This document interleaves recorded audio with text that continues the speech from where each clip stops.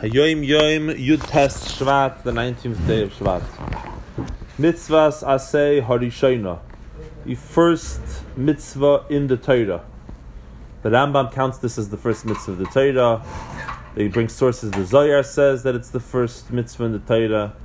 And if you look in the Chinuch, he'll say that the first mitzvah in the Torah is Pru Revu, based on the listing of the Torah. And that, of course, is the famous also word from the Alter Rebbe, or Chassid of the Alter Rebbe, that the first commandment to a Jew is to make another Jew. You're Jewish, make another Yid. But a lot of people count this as the first mitzvah. Like we said, the Rambam. And what's the first mitzvah? To quote the Rambam, this is right in the beginning of the 14 books, chapter 1, halacha 1. Leida sheyesha matzirishin, to know that there is a first being. Mamtzi kolnim, to brought into existence everything that exists. These dias, and then he goes through 6 halachas, where he gives many details to this, elaborated upon by the Rebbe in many hundreds of pages, exactly, precisely what the mitzvah, what do you have to know and understand, and study and fully grasp. Knowing this is a biblical mitzvah. You have Jews who study the Talmud their whole lives, they've never fulfilled the mitzvah of Yidiyas Hashem. They believe in God, but they've never studied about God, and they can't discuss these laws of the Rambam intelligently for 5 minutes, let alone an hour and a half. Right? To be able to fulfill the mitzvah and say that I know God. And what's the source of this mitzvah? This big Torah portion. Anochi Hashem Elokecha. The first of the 10 commandments, I am the Lord your God, is actually a commandment to know Hashem. And this mitzvah, what is this mitzvah? It's not an emotional mitzvah. Stop bringing emotions. He mitzvahs hamoyach v'haseichel. It's a mitzvah of the brain and of the intellect. Which means, obviously the foundation is faith. The famous question of the Barbanel, of others, Reish Amana, how could you command someone if they don't believe in God? You can't command them to believe in God. So what's the first commandment? Right? To believe that there's a God. The premise of a commandment is that there's God. But the answer is, so the Rebbe says like this,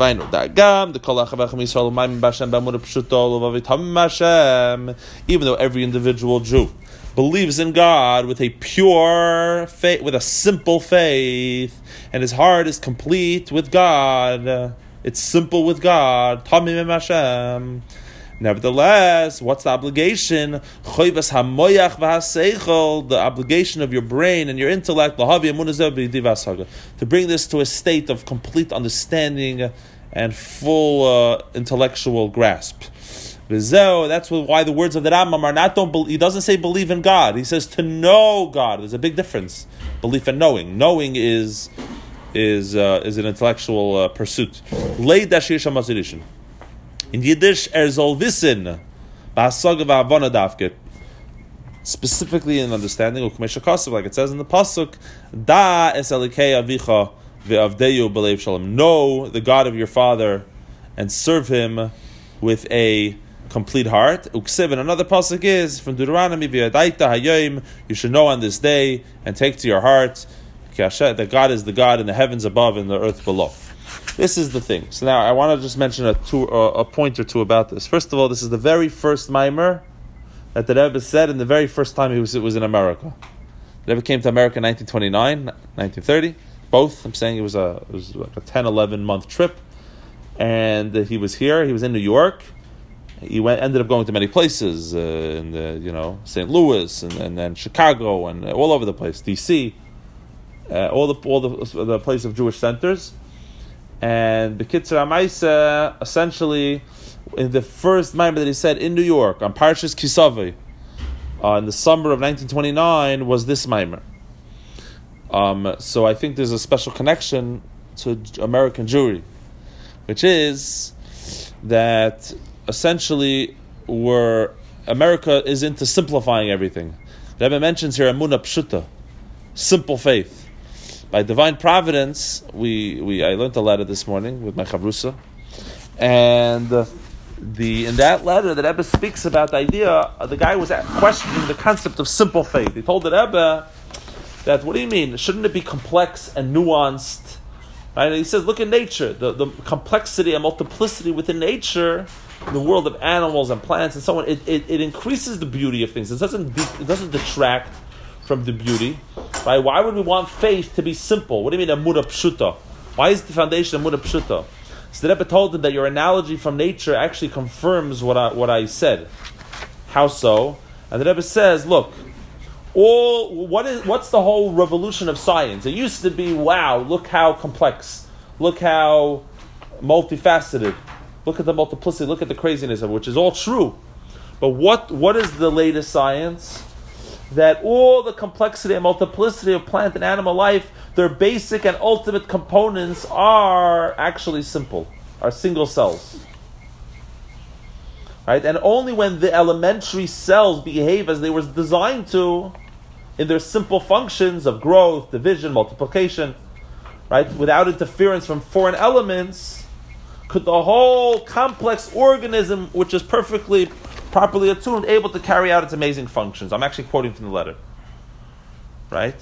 And the Rebbe says that even in the inorganic matter and so on, you could boil down to a relatively small number. They brought it down to about 100 basic elements, and the Rebbe says science brought it even lower, to the most fundamental building blocks, to get to the secret of nature. So here too, the Rebbe says, I quote, the basic nature of function of nature is determined not by the principle of complexity, but by that of simplicity. The tiny particle, the atom, the core of things, and at a deeper level, by its very small number of components.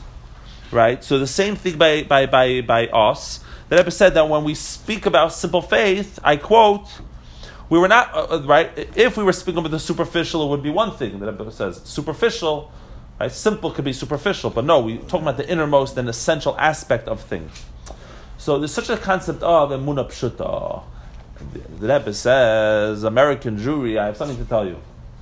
That it's true, it's not lacking. Emunah Pshuta is an amazing thing. But now, what do you end up doing with those basic building blocks of creation? We build the most beautiful, right, multifaceted, nuanced, complex organisms. Right? And that's the Rebbe tells that, and that the guy to the letter is also. He said, by no means does it imply that you should be content with the faith alone. You're supposed to understand, you're supposed to experience, you're supposed to, etc., etc. So the Friedrich Rebbe is telling the American Jewry that this is actually their greatest advantage, their simplicity. Friedrich Rebbe said this many times. The Americans have a power to conquer the world because they're pashut. Pshuti Shomikra. The Rebbe revolutionized the concept of pshutus, of simplicity. Right? It's something very, very powerful, because actually simplicity is the essential components which everything is really contained inside. It's the essence of everything. However, you have to build something from that. You have to really take that and build it up into a structure, into the unbelievable organism, into the life of a Jew, which is knowledge, which is Havana Vasa, which is understanding, intellectual pursuit, which creates emotional a drive as well. Now, the Rebbe asked a question in the end of this Maimer. He quoted two psukim. You should know the God of your father and serve him with a complete heart. And then it says, a verse from Deuteronomy, you should know God on this day. Why don't you start from the pasuk from Torah, V'yadaita Hayom? So the Rebbe answers, and in Kuntzes Achrin he actually has it in the right order. So the Rebbe answers that over there it's talking about the knowledge of the spiritual world, say the Ishtalshlus, how God creates the world. Over here it's talking about God himself, and therefore one of them is explicitly talking about God, Das Alekei Avicha, and the next one is V'yadaita Hayom, which talks about the heaven above and the earth below, and so on. The question is, though, in other words, over here it's talking about God, over there it's talking about Seder Ishtalshlus. The question is, though, it's a little bit of a difficult answer. I'm not here to question the Rebbe's answer, but on the one, Chas V'Shalom, I'm just saying that first of all, V'yadaita Hayom, it's talking about knowledge of God. It's also talking about, okay, it also happens to mention Seder Ishtalshlus, right? Is this enough of a reason that I shouldn't mention it first, the mitzvah as it's written in the Torah, V'yadaita Hayom, right? And also, if it really is talking about Seder Ishtalshlus, knowing the spiritual worlds versus knowing God, then why can't he suffice with the other pasuk, Das Elokei Avicha? Unless he's trying to just find a support for the mitzvah, the Rambam, that the mitzvah is to know Hashem, know God. But I was thinking a different thought, perhaps on a deeper level, and this is perhaps the deeper point of what the Rebbe is making. But is that the Rebbe, when the Rebbe said that even though you have that you're building on the emunah pshuta, ma'im in b'Hashem be'emunah pshuta, the pshitus, the simplicity. So the verses he's bringing actually proves the point that the fundamental building block that you need to have and that you have is the simplicity. And from there you can build this beautiful structure. So therefore, he quotes the pasuk, which doesn't talk about the complexity, which is in the heavens above and the earth below, which is already getting all detailed. You begin with the utter simplicity. The building block is da'as Elokei Avicha, which, by the way, also implies that because it says, know the God of your father. In other words, the God that you received as a tradition, Elokei Avicha, right?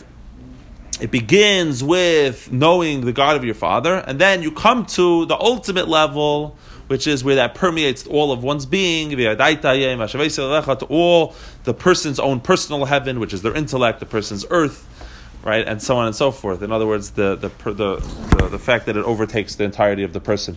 Everybody have a fantastic day.